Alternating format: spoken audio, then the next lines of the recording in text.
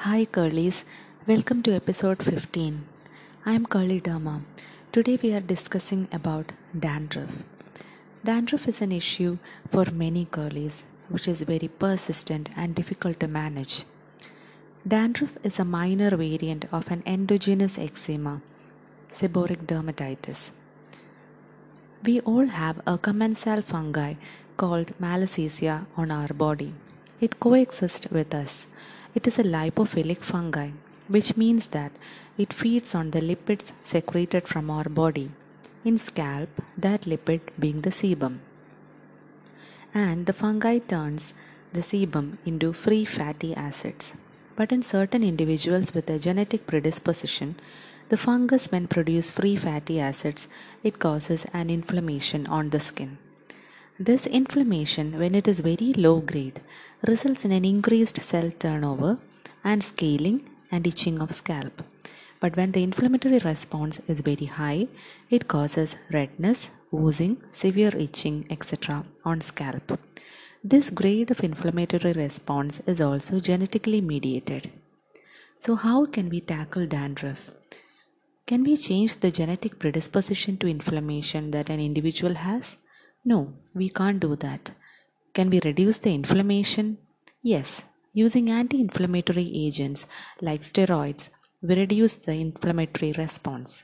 But in dandruff, that inflammation is low grade, so that it doesn't need anti-inflammatory medicines. It is given only for severe cases. Can we reduce the fungal growth? Yes, that is the most easiest method. When the fungal growth reduces, the amount of free fatty acid formed will also reduce and the cycle of inflammation stops. It is a most cost effective, reasonable, and beneficial management strategy to be adopted. So, why do we get dandruff again when we stop using anti dandruff shampoos? Because Malassezia is a commensal on our body, it will be present in our body and may not be eradicated. So once the effect of antifungals reduce, the growth will restart and the symptoms may appear. That is why people complain dandruff returns on stopping shampoos. So what can we do? Firstly, understand the disease process well. Know what to expect from treatment options available and avoid unrealistic expectations. Dandruff will be present lifelong and can be altered by hormonal changes, medications you take, climate, and temperature changes.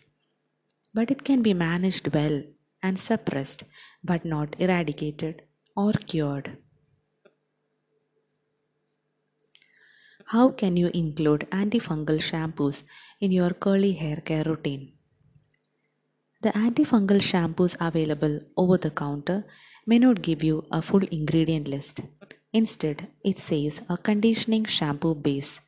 The conditioning base can be silicones or quaternium compounds or cationic surfactants. An antifungal shampoo without conditioning ingredients make the hair dry and increase frizz and reduce combability. Insoluble silicones are avoided in curly hair care routine. It needs a sulfate-rich shampoo for the removal. So my personal opinion would be to give priority to dandruff, treat it and bring it under control and then continue with the curly hair care routine, avoiding the silicones.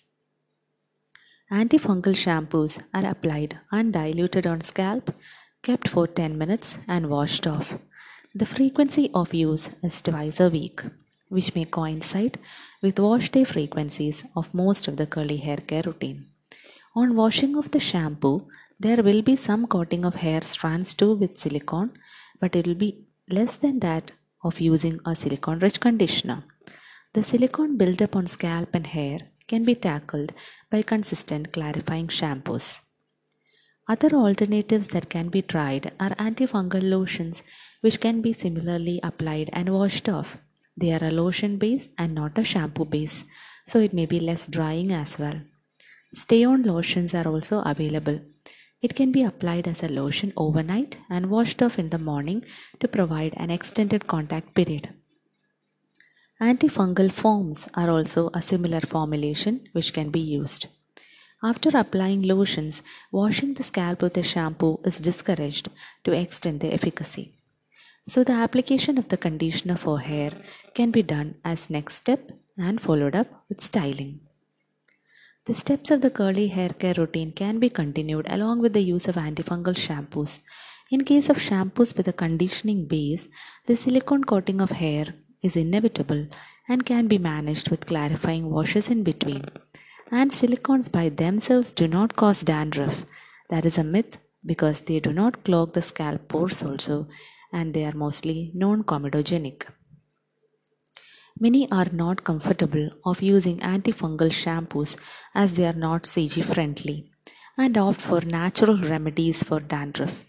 It can lead to worsening of an existing dandruff or relapse of an already controlled dandruff on medication. My personal advice would be to give due consideration to dandruff, otherwise, there can be worsening of the hair fall as well. The most common natural remedy which has been proposed for dandruff are anti-dandruff hair oils. The essential oils are the main antifungal agents that are studied in dandruff. Tea tree oil is the one that is most studied. Currently, the essential oils studied for antifungal activity are thyme oil, which is rich in thymol and carvacrol, and tea tree oil rich in terpenes, and peppermint oil or clove oil. The studies which are most commonly cited are based on the effect of tea tree oil on dandruff. It says about the effect of tea tree oil on dermatophytes like Candida and Trichophyton, and very few on Pterosporum, which are implicated in dandruff. So, would I endorse the use of essential oils in dandruff instead of antifungal shampoos? The pathogenesis of dandruff and the stages of its severity vary in each person, which means that each require an individualized treatment. The use of essential shampoos or blended oils can be helpful, but not for all. There are very less studies done on the efficacy of essential oils on Pterosporum. Most studies are an extrapolation of the effects on other fungi. It can be taken as an evidence, but it is not strong enough to be recommended to a patient. The studies show the antifungal effect in vitro in most studies. There are very few studies showing the effect on human. So in real life, the effects may vary. Antifungals like ketoconazole has been studied widely with regard to penetration to layers of skin and persistence of up to 4 days after application, and thus the prevention of an immediate relapse of a condition. Pterosporum being a commensal fungi, this persistence of antifungal effect when skin acts as a reservoir of drug is very important in dandruff.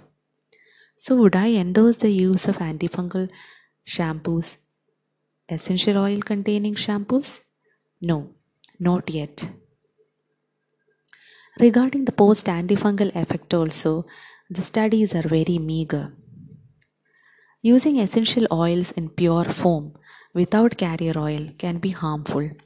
Linalool in essential oils oxidize to irritant compounds and cause dermatitis. Use them with caution and in moderation. Essential oils like clove, neem, tea tree, black pepper, cinnamon are added to CG products to soothe scalp and reduce scaliness. These products are effective for the wash day but cannot be endorsed by a dermatologist for dandruff cases. Tea tree oil and other essential oils with antimicrobial, antifungal, and antiviral activities are promising molecules in an era of antibiotic resistance. More studies and trials are needed to endorse them without any doubt. But today, the data is meager. There is a single study which is cited in all articles as an effect in dandruff. The effects are seen in vitro for sure, but more studies are needed to support the evidence in a real life scenario. The fact that it is readily absorbed by plastic components, being volatile and immiscible in water, oxidized to irritants on exposure to air, all makes the addition to cosmetics difficult or ineffective for its antifungal properties. Here I am not negating or bashing the products with essential oils, but endorsing them as an anti-dandruff agent.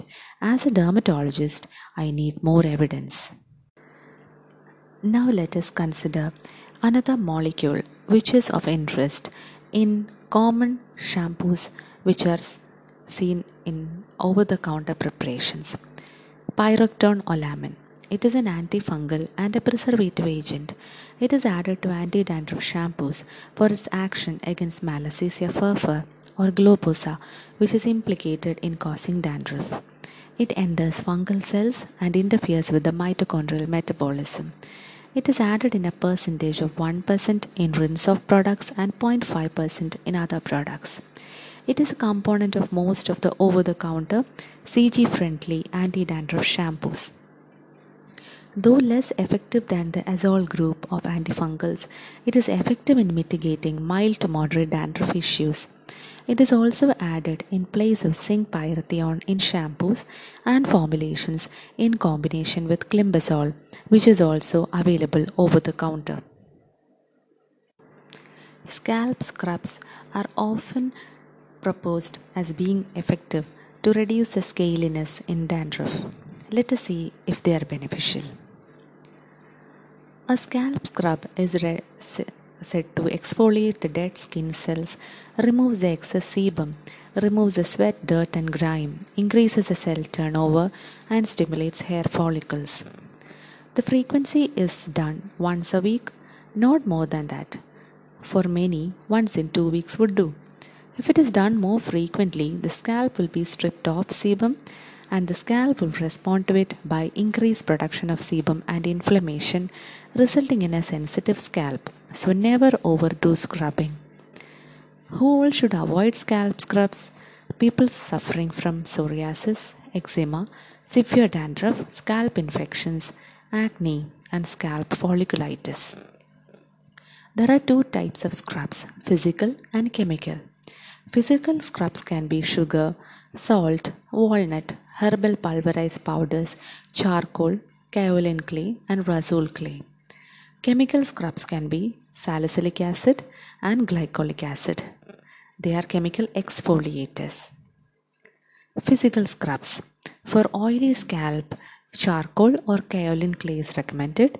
For busting scalp buildup, sugar or salt, and for dry scalp, adding of coconut, argan oil or jojoba oil is advised.